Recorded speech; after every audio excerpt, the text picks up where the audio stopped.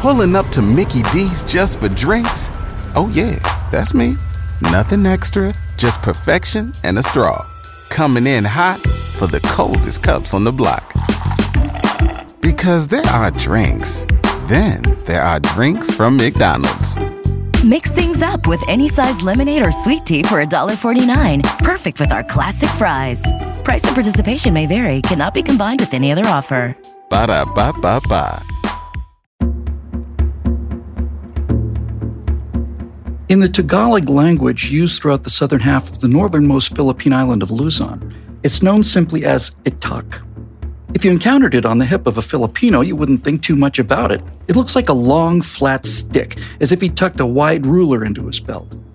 Now, if you approached this unknown resident of the thick rainforests in southern Luzon, and this would be a serious mistake on your part, by the way, you might notice that what appeared to be a single stick was in fact composed of two parts, the upper sixth of it carved into a wooden handle.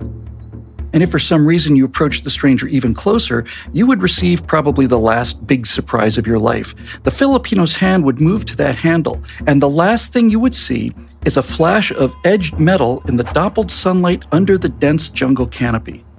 This is your first and last meeting with the itak. It's sometimes referred to as the Filipino machete, but that does the long, gracefully curved, wicked-looking itak blade a disservice.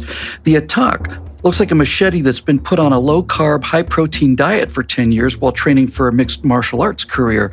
It is a fast, deadly weapon, and one of the reasons it is so prized throughout the Philippines is that unless it is unsheathed, the itak doesn't look like a weapon at all.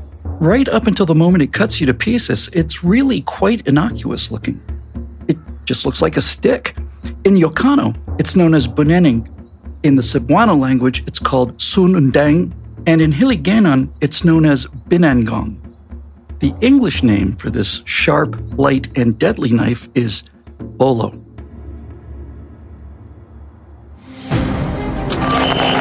Today, in the world of freedom, the proudest boast is Ich bin ein Berliner. Iron Curtain has descended across the continent. The only answer to communism is a massive offensive for freedom. Communism must be a system of international control and conformity. You and I have a rendezvous with death. Never give in. Never, never, never. Mr. Gorbachev, tear down this wall.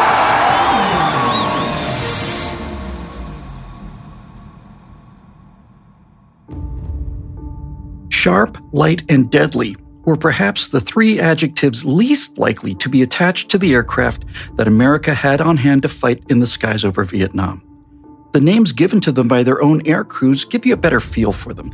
Among the bombers and transports, you would refer to the lumbering, ungainly 8-engine B-52 as the Buff, or the big, ugly, fat f***er. The enormous C-5 Galaxy was known simply as Fred. That's short for Fantastic, Ridiculous, Economic Disaster. On a good day, the C-141 Starlifter was called the Star Lizard. On a bad day, its crews would call it the T-tailed Mountain Magnet. The KC-135 aerial refueling tanker was known either as the Silver Sow or just Glob. That's ground-loving old bastard. And the ubiquitous C-130 Hercules would be called either the Bleed Air Blimp, in reference to its turboprop engines, or simply as Fat Albert, according to taste. In the Navy, the two-seat Grumman A-6 Intruder was called the Dog Ship, as in something you might want to avoid stepping in. Its four-person electronic warfare version was called Double Ugly. The A-7 Corsair attack aircraft was known as Slough, short little ugly fella, or sometimes just the man-eater.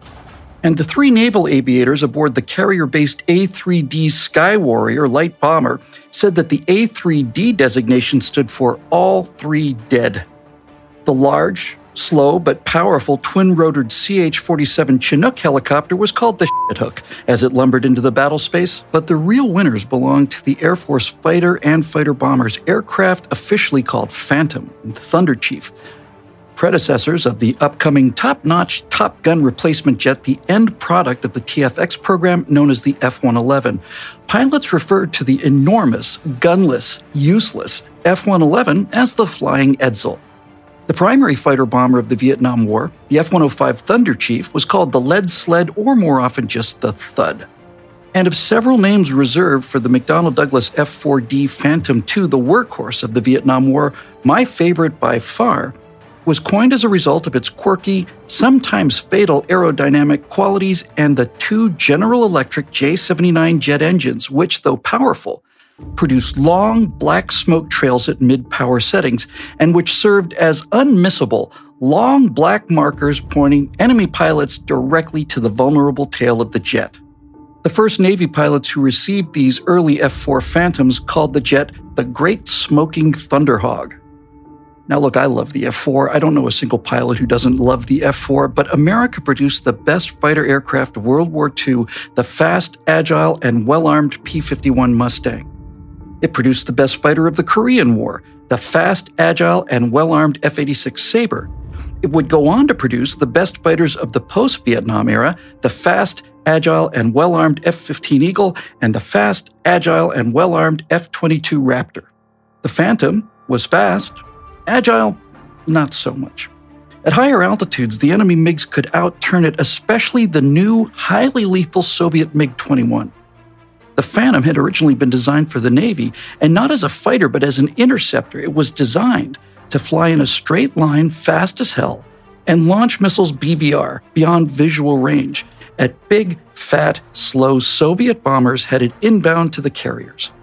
But McNamara's cost-cutters had decreed that the Air Force accept the Navy Interceptor as their own air superiority fighter until the new TFX could arrive. And when it did, the massive swing-wing F-111, the Flying Edsel, was even worse. It was much, much worse.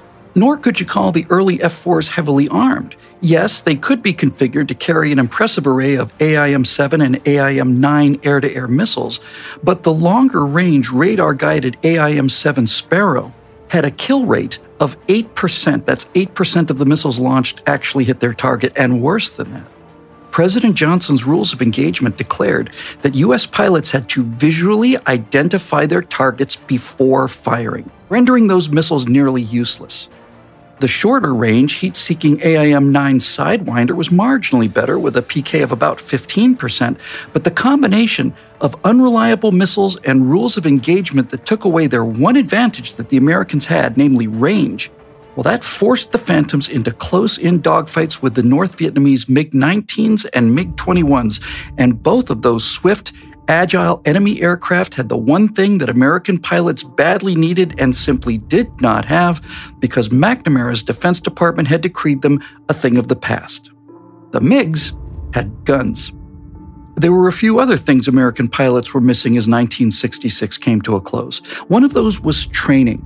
Wing commanders, veteran gunslingers who'd learned their deadly trade against the German Luftwaffe pilots over Europe and then shredding the North Korean MiG-15s over Korea, were shocked to discover that the young fighter pilots being sent to them in Southeast Asia had essentially no air-to-air combat training at all. None. Zero. They'd been trained on how to locate and track distant targets on radar and then pass that targeting data to their missiles in order to acquire the target. Then they'd pull the trigger, and that was about it. Air combat maneuvering, like guns, were declared obsolete by Secretary of Defense Robert McNamara. But the single greatest defect the Americans had to face was lack of leadership. When Johnson and McNamara had launched Operation Rolling Thunder in 1966, they had ordered the heavily laden F-105 Thunder Chiefs, the lead sleds, the thuds, to fly the same routes to the same targets at the same time of day and at the same altitudes, using the same call signs and radio frequencies day after day, mission after mission. The North Vietnamese, to their astonishment and delight, massed their surface-to-air missiles and anti-aircraft artillery along these routes and swatted down the F-105s by the scores. In July of 1966, Communist SAM's anti-aircraft artillery and MiG fighter patrol shot down 43 American aircraft in a single month. Now, the technicians managing the war effort, because clearly no one was actually leading it, then began equipping the thuds with the brand new QRC-160 jamming pod. The powerful radar jammers on these electronic countermeasure devices blinded the Soviet SAMs employed by the North Vietnamese, virtually ending them as a threat, at least for the time being. But there were not enough of these pods to go around, not enough for both the F-105 bombers and their F-4 fighter escorts, so they mounted the ECM devices on the thuds and pulled the escorting Phantoms back out of harm's way. Now, the MiG-19s that the Americans had faced so far in the Vietnam War were deadly enough. They were the direct descendant of the MiG-15s that shocked the living hell out of some of these same pilots a decade and a half earlier over Korea. But it was the new, agile, and deadly MiG-21 that was eating the thuds alive. These sleek, supersonic arrowheads had appeared in the skies over Vietnam that same year, fresh from the holds of Soviet freighters. And the MiG-21 not only had a gun, it was a 23-millimeter cannon, actually, it also carried heat-seeking missiles similar to the American Sidewinders.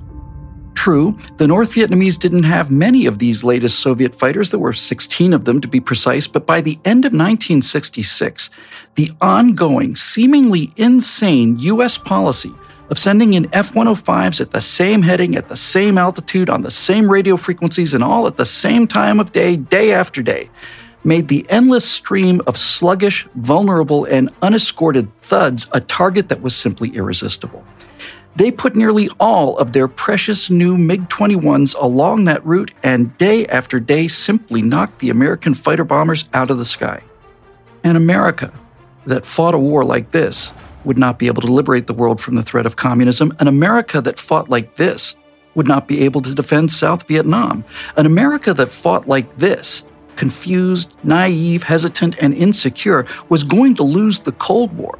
The suck had taken hold of Western thought and was well entrenched in both the air and on the ground by the end of 1966. Before America would be able to liberate anyone, as it had in World War II when its heart was fully in it, would require the appearance of men who would be able to liberate America from itself. American pilots needed real leadership, and they were about to get it. You know why I'm so proud to talk to you about Vincero watches? Well, it's because Vincero is a high-quality, good-looking, and precise timepiece, and I am a high-quality, good-looking, and precise internet celebrity. If you're listening to this, it's because you're a history buff, and how can you be a history buff if you don't know what time it is? History and watches go hand in hand, and Vincero Watches believes in creating timepieces that honor the craftsmanship of a watch while staying true to their modern and bold designs. And now, because you decided to expand your historical education, they're offering an exclusive 15% discount off your entire order, and they're going to cover all your shipping costs if you use the word COLD on their website at VinceroWatches.com. Vincero's motto is Veni Vidi Vici, which means I came, I saw, I conquered. This quote is engraved on the back of every watch because they want their products to be a reminder to their customers to never stop and never settle. So quick, every second counts. Go to VinceroWatches.com and use my code COLD. Get yourself a new watch. Get 15% off and put your best foot forward when you emerge from this chaos. When he walked out to the flight line on the morning of January 2nd, 1967, Robin Olds was so quintessentially alpha that John Wayne and Tom Selleck would have fainted dead away if he so much as glanced in their general direction. Olds was the icon, the fighter pilot, lantern jaw, piercing eyes, squared shoulders, and a thick mustache with just enough handlebar curl at the ends to be non-regulation. 2 years earlier, he'd called this his bulletproof mustache. He later referred to it as a middle finger to the Pentagon brass that were sending American pilots out to die on course and on schedule day after day. The men under his command loved it. After 2 years of the handlebar middle finger, however, Air Force Chief of Staff General John McConnell decided that he did not love it, sticking his finger under the nose of the fighter pilot and barking to him, "Take it off!" But in 1968, as a newly promoted brigadier general and new commandant of the Air Force Academy, this American liberator stepped into Mitchell Hall for the first time and looked out at the rows and rows of cadets standing at attention. They were all wearing fake mustaches. I stared fiercely into the eyes of several cadets, he wrote in his posthumously published memoir called Fighter Pilot. These guys were already my kids. He'd been a kid himself back in World War II, just a kid with a goofy grin and baby fat still on his face. But on August 23, 1944, then-Captain Robin Olds was flying an escort mission over Germany. He was commanding a flight of 4 P-38 Lightnings, which, like the Phantom, were fast but not especially nimble. On the left side of the formation, Olds saw a flight of light, agile, Bf-109 Messerschmitt fighters. 50 of them. He immediately turned into them and climbed to engage. Now, the second element, 2 of his 4 aircraft, were not able to keep up with Olds in the climb, but that didn't seem to slow him down any. He and his wingman dropped their external fuel tanks as the 2 American P-38s dove into the gaggle of 50 German fighters from above and behind. Olds had selected his first target, and just as he was about to open fire, both engines on his P-38, called the Fork-tailed Devil by the German and the Japanese pilots that had to face it, suddenly quit. Turns out that in the excitement, Olds had forgotten to switch from the now jettisoned external tanks to the internal ones, feathered the props, continued his pass, shot a German fighter to pieces, then continued to dive through the now mad as hornets enemy fighters long enough for him to switch his fuel tank selector to internal and restart his engines. And then he climbed back into the fight. He got a second 109 before the German flight scattered in disarray, and a third one on the way back home to base. With the 2 victories already to his credit, the 22-year-old Captain Olds landed as the first ace of the 479th Fighter Group. His P-38, which was named Scat-2, had picked up some bullet holes and lost a side panel of his canopy. Olds claimed to be the only man in history to shoot down an enemy fighter plane while flying a glider. A month later, the 479th got brand new P-51 Mustangs, arguably the best fighter of the war. On October 6, 1944, Olds managed to shoot down a Focke-Wulf 190, the only other serious claimant to that title, in an epic dogfight with his new Mustang named Scat-4. A fight that very nearly cost him his life when his own wingmen nearly shot him down by accident. He had 6 kills when he went home at the end of his first combat tour in November and returned to the United States. But 2 months later, he was back over Germany.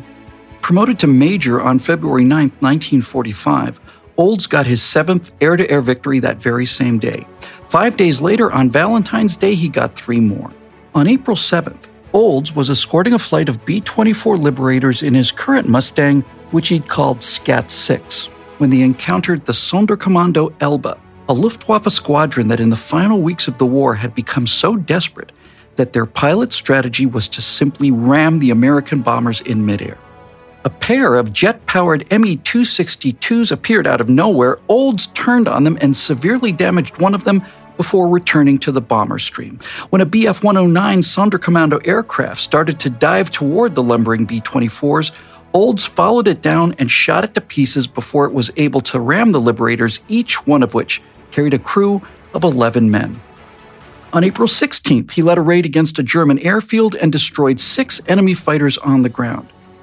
Hit by flak on the way out, Olds discovered that one of his flaps had been shot clean away. Now, the Mustang liked to land at around 110 miles an hour, but with the wing damage he had sustained, Olds discovered that anything below 175 and Scat-6 would just roll hard right and go inverted. Now, he would later write, "What to do? Bailout seemed the logical response, but here's where sentiment got in the way of reason. That airplane had taken me through a lot, and I was damned if I was just going to give up on her. Why the bird and I survived the careening, bouncing, and juddering ride down the length of the field, I guess I'll never know." When the war in Europe ended 2 weeks later, Robin Olds had achieved field grade rank and been given command of his own squadron. He'd been awarded the Silver Star. He shot 13 German planes out of the sky and destroyed 11 more on the ground. He was the only pilot in history to make ace, that is, get at least 5 kills in both the P-38 and the P-51. He was 22 years old. Promotion and a series of desk jobs had kept him out of Korea, so we'll never know what the superb F-86 Sabre would have accomplished in the hands of Robin Olds. This heartbreak had nearly forced him out of the United States Air Force completely. A few years before the fighting in Korea had broken out, Olds had gotten married to a movie star and pin-up knockout, needless to say. His wife, Ella Raines, had appeared in several films, co-starring with relative man-babies like Burt Lancaster and John Wayne. Growing ever more tired of working in the Pentagon, Olds seemed destined for a career as a defense industry consultant. But on September 30th, 1966, Colonel Olds was given command of the 8th Tactical Fighter Wing in Vietnam, a demoralized, downhearted group of fighter pilots whose previous commander had flown a total of 12 missions in the previous 10 months of combat. Olds immediately placed himself on the flight roster, scheduling himself as a rookie and following the lead of pilots who were far, far less experienced than he was. He challenged them to train him properly because they were about to get down to serious business. For 3 months, Olds took his undertrained and undermotivated men out on mission after mission. The objectives never changed. There were 2 absolutely irreplaceable qualities that he needed to instill: aggressiveness and teamwork. But Olds didn't do all of the teaching. The old dog was capable of learning some new tricks himself. One of his young pilots pulled a stunt that left Olds' jaw on the floor of the F-4's cockpit. Everyone knew that unless they were right down on the deck, the F-4 could never outturn the MiG-21, but what else could you do? On one of Olds' training missions, Captain Everett Raspberry pulled out a trick he had learned back at Nellis Air Force Base in Nevada. One of the few Vietnam-era pilots with any training in air-to-air combat, Raz had been told how to do the exact opposite of what instinct and physics burns into every fighter pilot. He kicked in opposite rudder and then did a barrel roll away from the enemy jet. As he came out of the roll, he found himself below and behind his opponent, the perfect missile shot. Olds immediately worked the Raspberry roll into their daily training.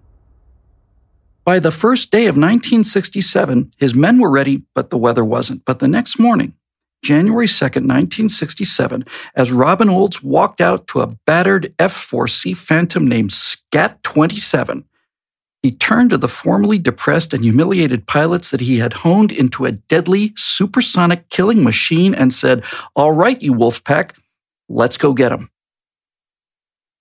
So how long are we going to be here? Let me think here. 30 days, half September, April, June, and November. All the rest have 31, except for this month, which has 8,000.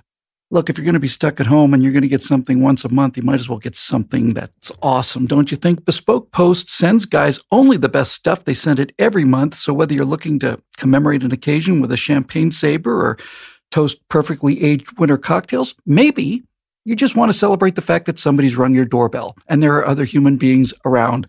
In either event, Box of Awesome has you covered. From style and grooming goods to barware, cooking tools, outdoor gear, all of it. Box of Awesome has carefully built collections for every part of your life.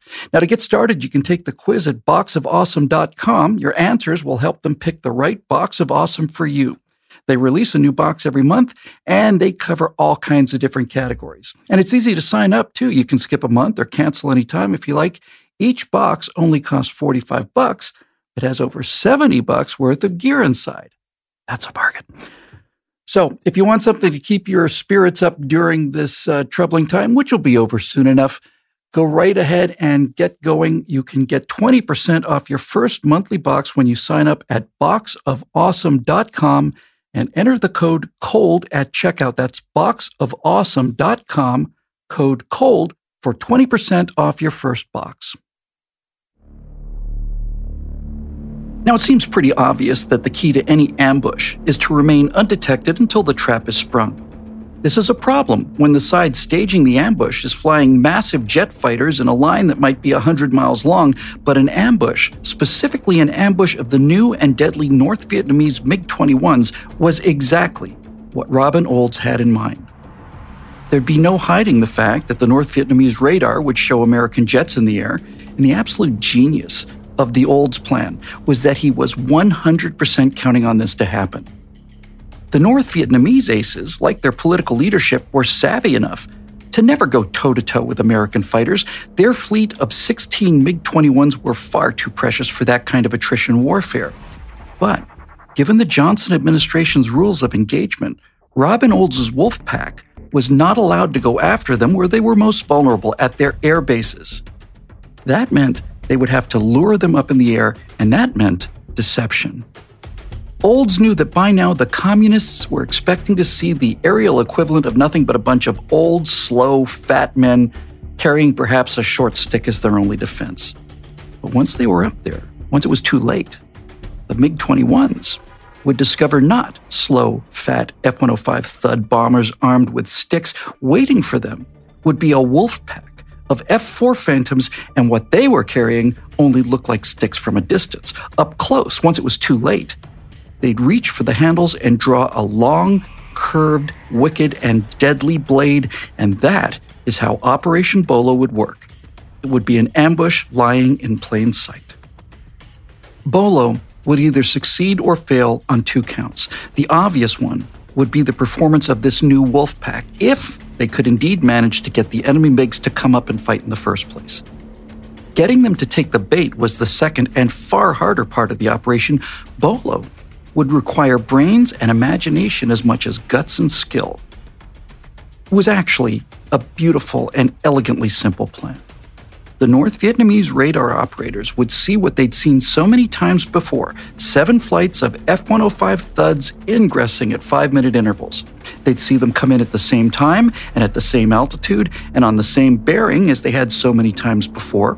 They would see the radar blips fly in the same low airspeed and make the same sluggish turns. They would hear the Americans making the same calls on the same radio frequencies, and most of all, they would easily detect the scarce QRC-160 jamming pods that had protected the Thuds from surface-to-air missiles. It would look like just another day of shooting fish in a barrel. But it wasn't. Operation Bolo was a masterpiece of deception. Olds had assigned 4 junior officers who'd hammered out the details, but shortly after taking over command of the 8th, Olds recruited an old friend from his days in the Pentagon as his new operations officer. That man was Daniel James Jr., but everybody called him Chappie, and Chappie James would go on to become the first Black American in history to wear the 4 stars of a full general in the U.S. Armed Forces. Robin Olds and Chappie James got so much done so quickly that people started referring to them as Black Man and Robin. Working long into the night, they decided that the only way to skin the elusive MiG-21 was to use the Bolo. And so, on that morning of January 2nd, 1967, 7 flights of 4 jets each took off from the airfields that housed the long-suffering Thuds. They climbed slowly. They turned sluggishly as if hauling their enormous bomb loads down the same rolling thunder alleyway that was littered with the wreckage of the scores of the Thuds that had flown this exact same route before. They activated their jamming pods, and spaced at 5-minute intervals, the radar blips on the North Vietnamese screens proceeded on course, on time, and at altitude just as they always had. It turns out that day there was a solid cloud deck overhead as the grinning North Vietnamese aces walked out to their shiny new MiG-21s. They lit their afterburners and followed the radar vectors to the line of incoming Thuds, and as they erupted out of the thick cloud deck, most of them didn't even have time to be surprised, because the first wave of 4 American jets were not heavily laden lead sleds at all. They were F-4 Phantoms, every one of them, and they were not hauling heavy steel bombs, but rather bristling with every air-to-air missile that the jets could carry. They also carried the jamming pods to complete the deception. Now, these weren't flying sticks at all. These were deadly steel blades of the unsheathed Bolos, wielded by a determined, well-trained, brilliantly led, and bloody-minded wolf pack, hungry for a great deal of payback. Oh, and one other thing. On Olds' insistence, there were no other American planes in the sky at this time, and so once, just once, this liberator had managed to convince Johnson, McNamara, the Pentagon, and all the rest of them to let him use the missiles he carried without the restrictions of the normal rules of engagement. Today, at least, the missiles would be used as originally intended, to kill MiGs.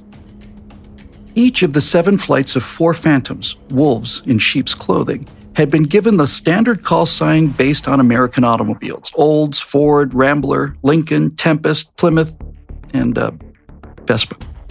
Olds' flight, conveniently led by Robin Olds, was the first on the scene. 3 MiG-21s had been skillfully vectored to emerge from the clouds right behind what the North Vietnamese had assumed were F-105 fighter bombers.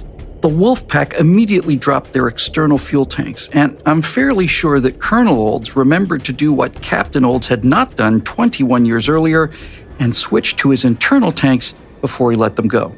Then they lit their afterburners and turned toward the MiG-21s.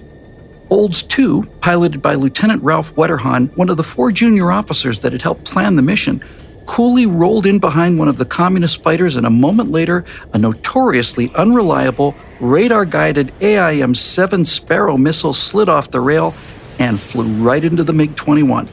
Splash 1. Scat-27, meanwhile, was hot on the tail of a second enemy jet. Olds fired 3 missiles at the bandit, 2 of them immediately lost lock, and the third one never even came off the rail. Now, this was turning into a real furball now. Every jet was engaged, and every pilot was fighting for his life. Olds caught sight of a MiG-21 at his 11 o'clock. The enemy jet was pulling hard to the left and trying to get back down into the clouds. Olds knew he couldn't outturn the agile MiG, so instead of trying to follow him, Olds immediately executed a raspberry roll up and to the right. Halfway through the roll, he was inverted above and behind the enemy jet. He continued to time his roll, waiting for the enemy pilot to come out of his hard left brake, and as he came out of his barrel roll, Scat-27 was below and behind the MiG 1,500 yards in trail and dead in his blind spot.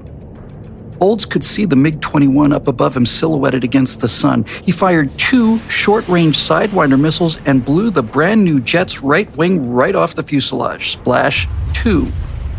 Meanwhile, Captain Scott Raediger saw the third MiG-21 going after Olds 3, his element lead. He was in decent firing position but couldn't get a solid tone on the heat-seeking AIM-9, indicating a good lock. He took the shot anyway, and the Sidewinder flew right at the MiG like it was on a rail and impacted just forward of the tail. Splash 3.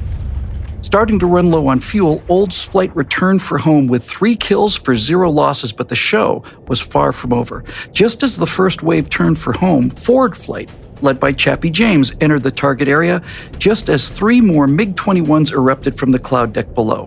For one frozen moment, Chappie could clearly see the red stars on the wing of the enemy jet as it emerged just off to his left. He could see the expression on the North Vietnamese pilot's face. Chappie then perfectly executed the same raspberry roll that he and Olds and the Wolfpack had practiced so many times, rolling right and ending up in a perfect firing position.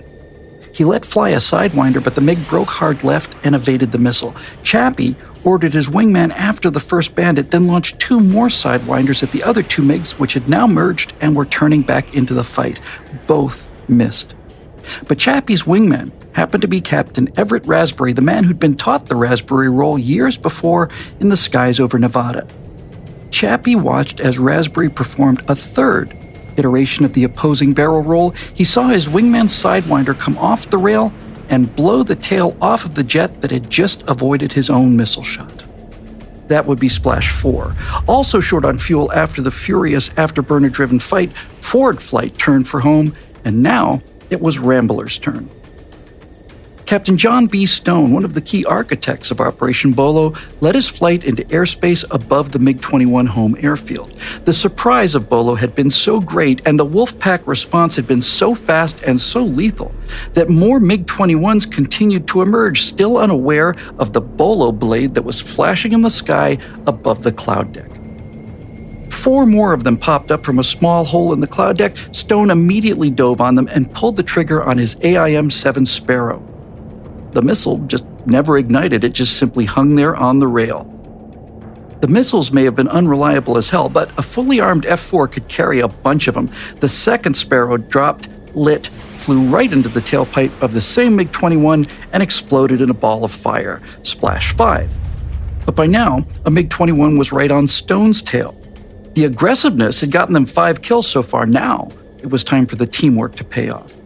Major Phil Combes in Rambler 4 talked Stone into dragging the pursuing MiG directly in front of him. He later said he took the advice he'd heard from Navy pilots regarding close-in use of the unreliable AIM-7 Sparrow. He didn't wait for the radar to acquire the target. He just looked right down the bore sight and sent 2 of them on their way at what was point-blank range for the Sparrow missile.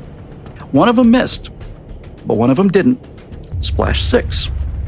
Just an instant later, Combes saw yet another MiG-21 flash directly in front of Rambler 2. Before he could say a word, Lieutenant Larry Glynn had another Sparrow in the air, and a 7th MiG-21 disappeared in a blinding orange flash. Rambler Flight then turned for home, but they turned for home with 3 kills. Lincoln Flight was now arriving on the scene with Tempest, Plymouth, and Vespa incoming behind them at 5-minute intervals. But the fight was over. The MiGs had had enough, and the remaining American flights reluctantly turned for home. Robin Olds, Chappie James, John Stone, and the others who'd planned and executed Operation Bolo had assigned a total of 56 F-4 Phantoms each, with the maximum air-to-air loadouts to execute this ambush.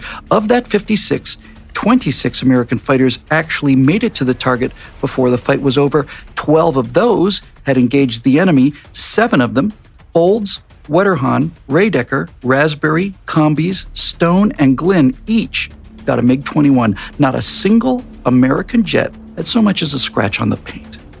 On January 2nd, 1967, the men of the 8th Tactical Fighter Wing, now and forever known as the Wolfpack, destroyed half of the North Vietnamese MiG-21 fleet. Half. And they'd done it in 12 minutes. Well, gang, let's face it, things are a little rough out there. We're doing great. We're getting through it. We're not out of the woods yet, but this won't last forever. Now, this kind of social isolation is not a problem for an internet geek like me. I haven't been outside since 1978. But other people are having some real problems, and that's why we really want to tell you about something that could really make a difference in your life right now. BetterHelp matches you with your own licensed professional therapist out of a broad range of expertise in BetterHelp's counselor network, which is the kind of counseling that may not have been available to you locally at all. You can start communicating in under 24 hours. Now, BetterHelp is not a crisis line and it's not a self-help line.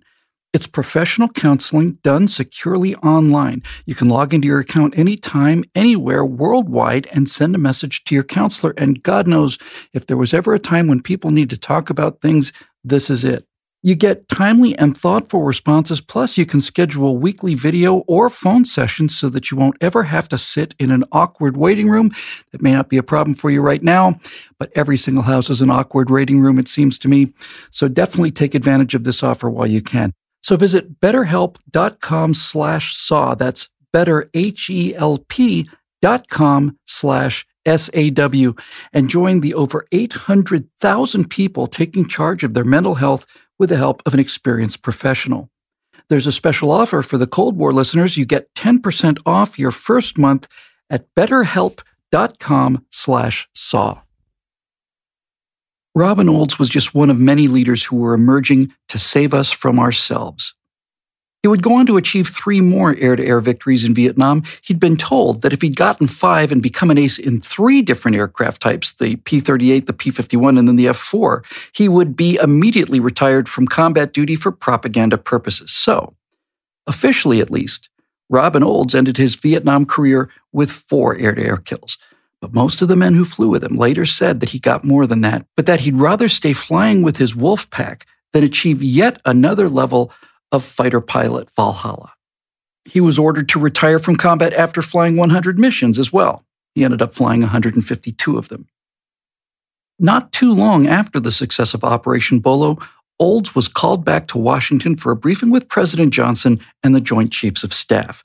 Olds, as usual, wasted no time on pleasantries. He immediately turned to the commander-in-chief and said, quote, "Sir, get us out of this goddamn war." Now, President Johnson didn't need much convincing. This had been Johnson's personal nightmare for the last 4 years at least. How? LBJ asked plaintively. "It's simple, sir," replied the fighter pilot. "Win it." Olds didn't know it, but just down the hall, another liberator, and as it turns out, a fellow fighter pilot, a man as obscure as Olds was famous and as obnoxious and uncouth as Olds was charismatic and elegant, was working on doing exactly that. He, like Olds, would markedly improve the situation in Vietnam, but his real contributions would come too late for Southeast Asia. Because unlike Robin Olds, whose career had just been crowned with immortal fame and glory, the unsung work of the ghetto colonel and his fighter mafia was just beginning. It's beyond any shadow of a doubt that the vast majority of the Russian people believed deeply in the Soviet Union for the first 2/3 of its existence. Lenin had proclaimed a dictatorship of the proletariat and created a state that most Russians not only believed in but were extraordinarily proud of, a workers' paradise, free of the condescending, uncaring, parasitic rule of the Russian aristocracy, and free also of the rapacious cruelty of industrial-age capitalism. At an enormous cost in human suffering, uncounted peasant villages utterly deserted by enforced famine of the kulaks, and the deaths of hundreds of thousands of prisoners used as slave labor on projects like the White Sea Canal. Nevertheless, the Russian people had seen their backward, agrarian nation catapulted into the industrial era.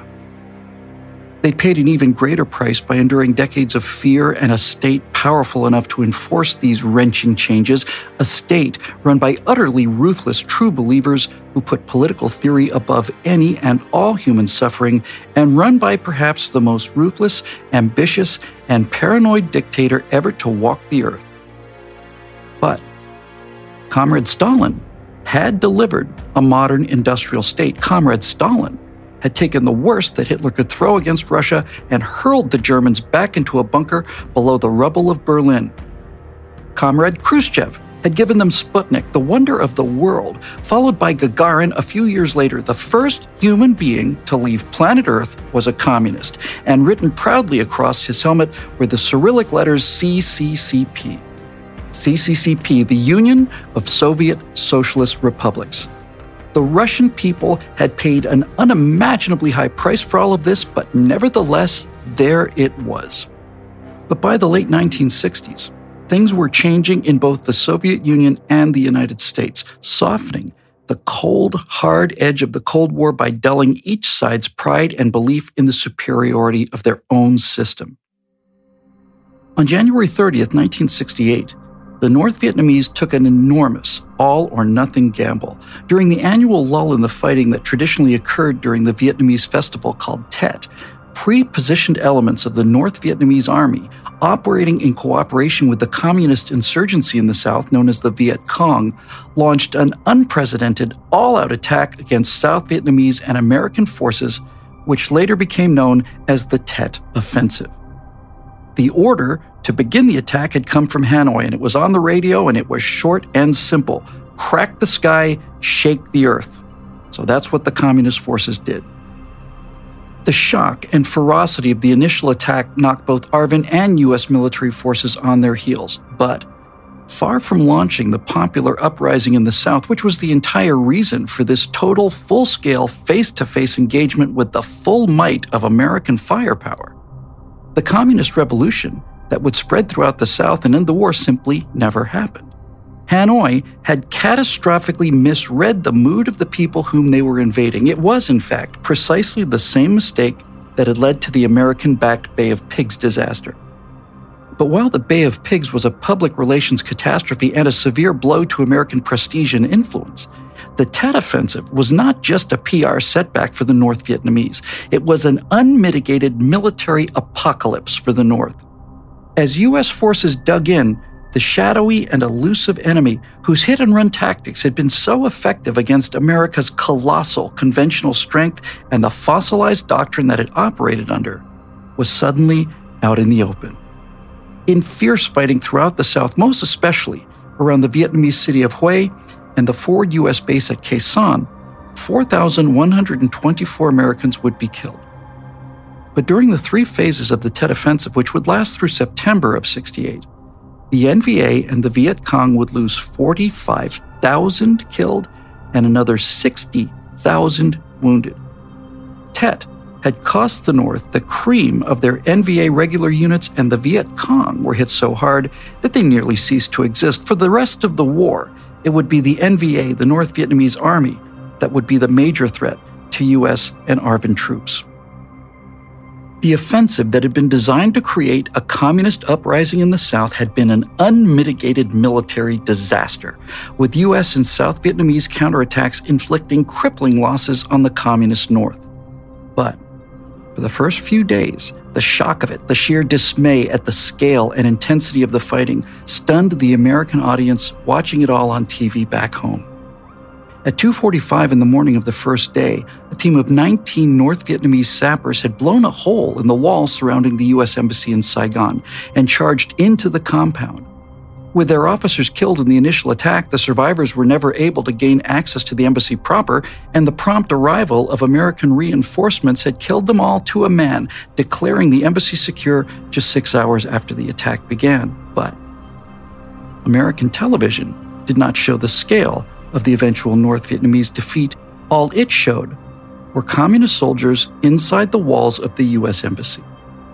On the night of February 27, 1968, news anchorman Walter Cronkite stood on a map of Vietnam on the floor of the CBS Evening News studio in New York and said, To say that we're closer to victory today is to believe in the face of the evidence, the optimists who have been wrong in the past.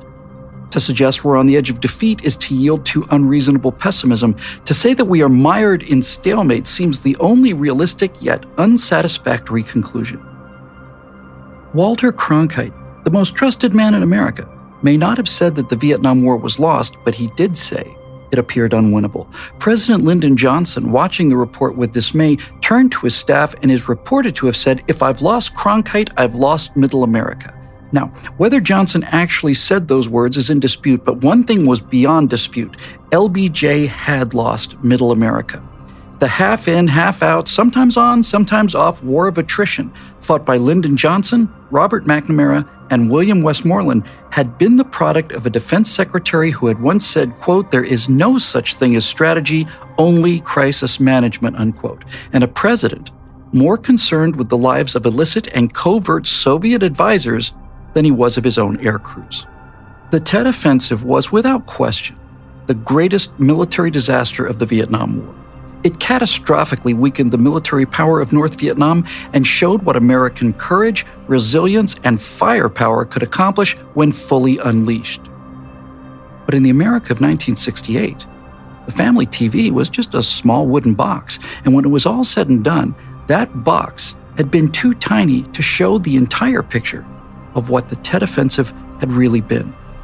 If communist military power had been irrevocably shattered, so too had the morale and self-confidence of the American public.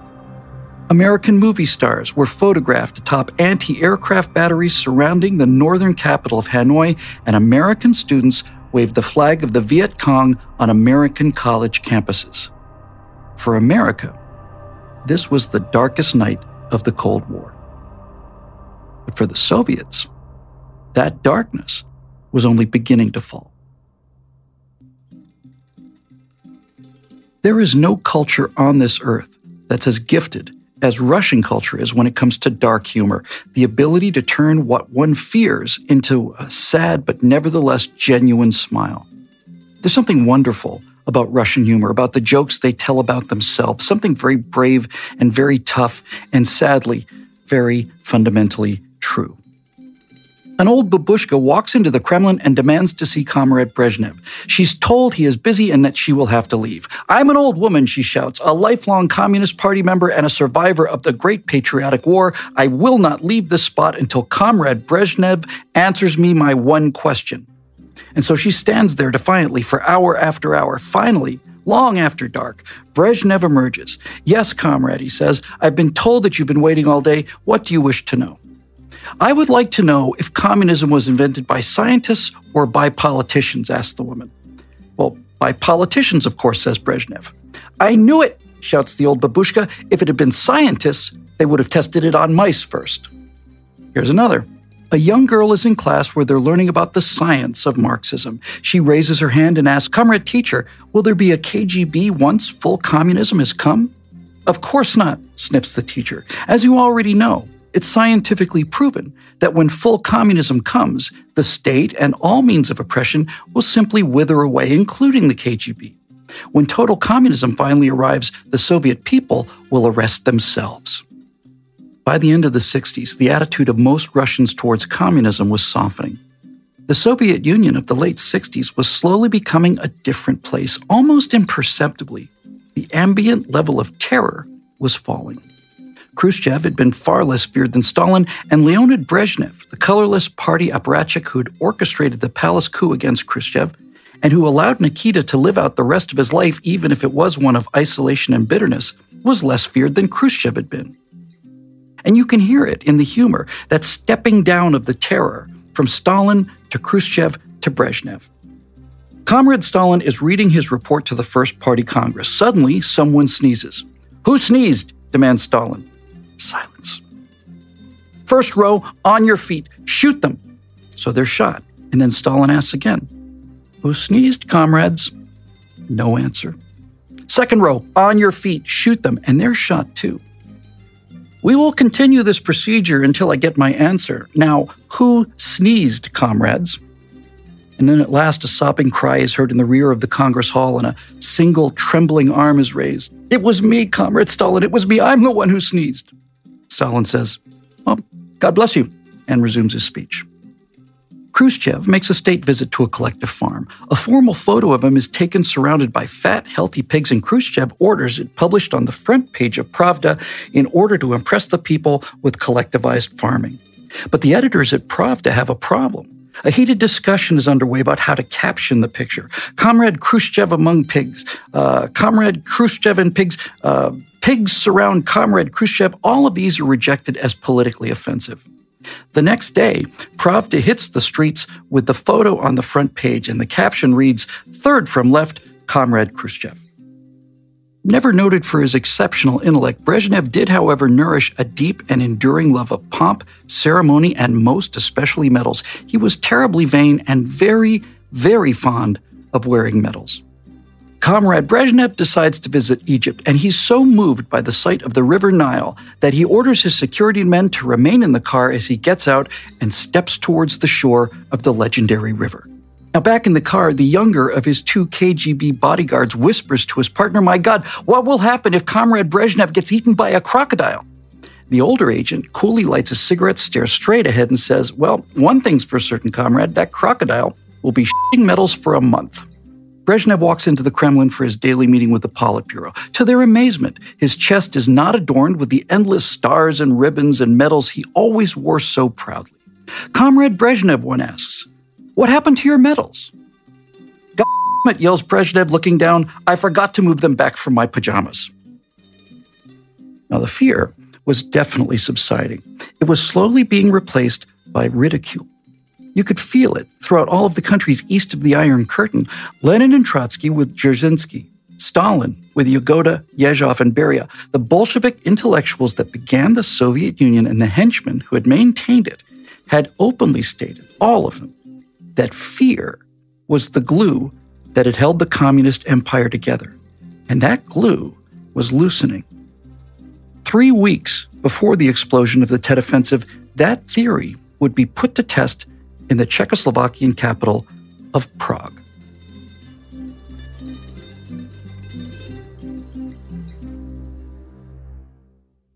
Like any rebellion against authority, the events of what would become known as the Prague Spring began with a tentative, relatively safe nibbling around the edges of that authority. The country of Czechoslovakia was created in the aftermath of World War I, when the region we know today as the Czech Republic and Slovakia, officially the Slovak Republic, declared their independence from the crumbling Austro-Hungarian Empire as a combined state in October of 1918. Adolf Hitler, an Austrian by birth, had been officially inducted into the Austrian army when World War I broke out in 1914, but he successfully lobbied to be released from the Austrian army so that he could join the German army as a Bavarian.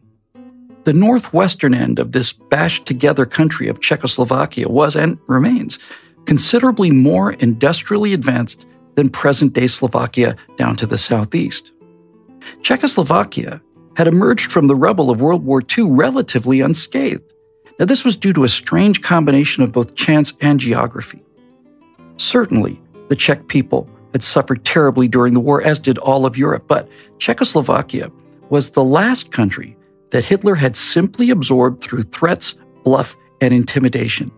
It was the loss of Czechoslovakia that finally convinced the British and the French that the line with Hitler had to be drawn somewhere, and that somewhere would turn out to be Poland. There was no German bombing of Prague. That part was fortune. The second factor, geography, can best be seen by highlighting Czechoslovakia on a map of Europe. The country lies just south of the main combat vector of World War II, namely the Berlin to Poland to Belarus to Moscow axis, where so much of the really terrible fighting took place. And Hitler himself thought of the Czechs as Bohemians, as the general area had been referred to in his youth before the First War, and was therefore, in his mind, of somewhat higher racial stock than the Slav state of Poland just to the north.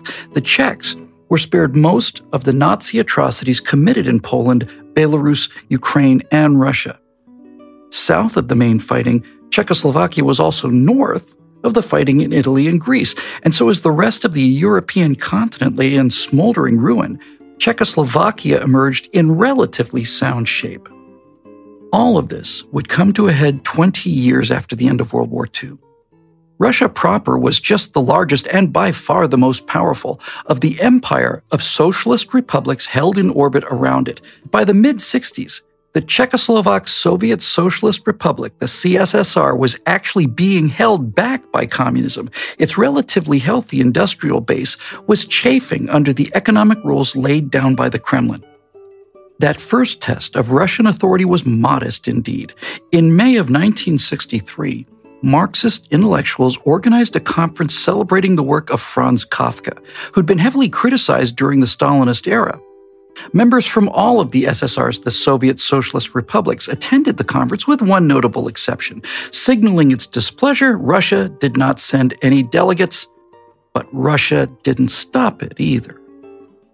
Even as insignificant a rebellion as this would never have been tolerated under Comrade Stalin, a crack in the wall of state censorship had just appeared. Over the next few years, Czechoslovakian writers continued to test the limits of Kremlin rule. By 1967, the previously hardline communist newspaper Literární noviny had the temerity to suggest in writing that literature should be free of Communist Party doctrine. The cracks in that wall grew larger. Now, by this time, the Czechoslovakian people had become thoroughly disgruntled by the stagnant economic growth under their existing president, Antonín Novotný. During a meeting of the all-powerful Central Committee of the Czechoslovak Soviet Socialist Republic, Novotný was challenged by two men chafing under communist rule. One of them was the economist Otis Zik. The other was the first secretary of the Communist Party of Slovakia, a mild-looking man named Alexander Dubček. Novotný went right to the umpire of the empire, Leonid Brezhnev, inviting him to Prague to settle things in Novotny's favor. But Brezhnev was so shocked at how little public support remained for Novotny, and so rather than bolstering Novotny, on January 5, 1968, Brezhnev simply removed him from power and replaced him with Alexander Dubček as first secretary. And that, he no doubt hoped and expected, would be the end of that. But Dubček would be the man of the hour, canny enough to wrap major economic and political reform in the blanket of world socialism. In April, he began his action program, a series of radical liberations, freedom of the press, freedom of speech, and freedom of movement within the country. Dubček speculated about the division of hybrid Czechoslovakia into Czech and Slovak Soviet Socialist republics. He planned to open the economy to consumer goods and raised the possibility of a multi-party Czechoslovakian SSR, one free of the monolithic power of the Communist Party. From April until August, Dubček's policies, which he labeled socialism with a human face, achieved previously unimaginable loosening of the restrictions on thought and behavior. This brief flowering of humanity within the faceless totalitarianism of the Communist Party would become known as the Prague Spring. But from the beginning, Dubček had aroused the deep suspicion of Kremlin hardliners who thought correctly, as it turned out, that any talk of democratization was nothing more than a veiled criticism of the Soviet system. There was a growing sense among the communist leaders in Russia that this might turn into a carbon copy of what they had referred to as the Hungarian counter-revolution, a similar attempt to loosen Soviet control which had been smashed by the Soviet invasion of Hungary in 1956. But the reforms in Czechoslovakia went far beyond what had happened 12 years earlier in Hungary, both in scope and duration. That glue of fear had loosened significantly. But the Soviet model was not ready to fall apart, not yet anyway. On the night of August 20th, 1968, combined Soviet armies from Russia, Bulgaria, Poland, and Hungary invaded the CSSR. The combination of that invasion force was in itself significant because fellow Warsaw Pact nations Albania, East Germany, and Romania declined the invitation with thanks. 200,000 troops supported by 2,000 tanks invaded Czechoslovakia that evening. Their first target was Ruzhny International Airport in Prague so that additional troops and supplies could be airlifted in without delay. Now, no doubt recalling how the Hungarian army had sided with the rebels back in 1956, during the night of the invasion, local Czechoslovakian army units, ostensibly good communists all, had been confined to their barracks, surrounded by invasion forces.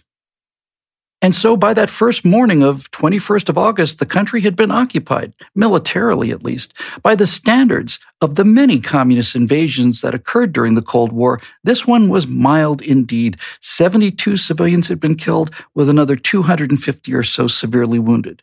It was, by Kremlin standards, a velvet invasion. Alexander Dubček, the man who had wanted just a little more freedom for his people, immediately saw that the speed and magnitude of the Soviet invasion of Czechoslovakia was simply insurmountable. And so he publicly called for his people not to resist.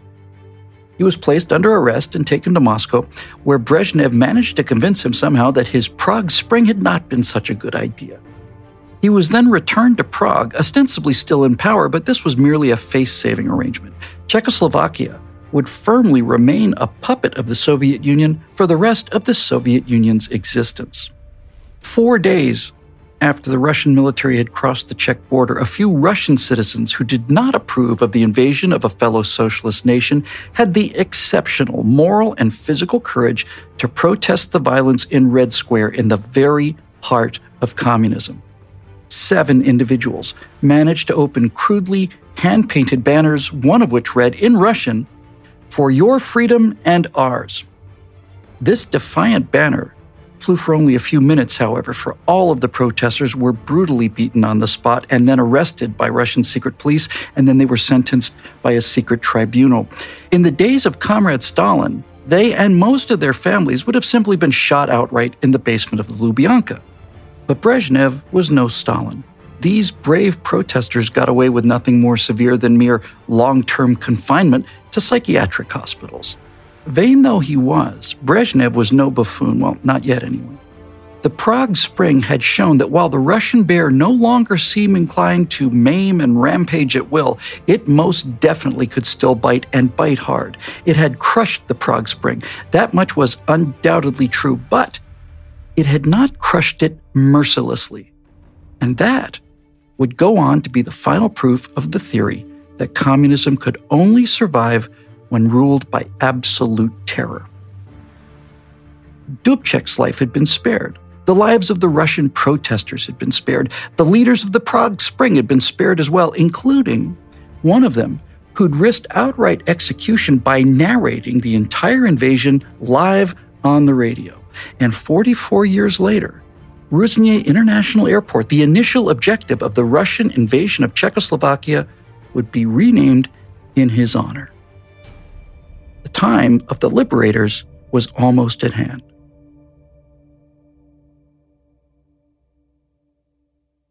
The Cold War, What We Saw, is written and presented by Bill Whittle. Produced by Robert Sterling, directed by Jonathan Hay. Executive producer is Jeremy Boring, our supervising producer is Mathis Glover, and our associate producer is Katie Swinnerton. Post-production producer Alex Zingaro, story producer Jared Sechel, edited by Matthew Scheller, audio recorded by Mike Coromina, original music and mixed by Kyle Perrin. Designed by Cynthia Angulo. The Cold War, What We Saw, is an Esoteric Radio Theater production. Copyright Esoteric Radio Theater 2020.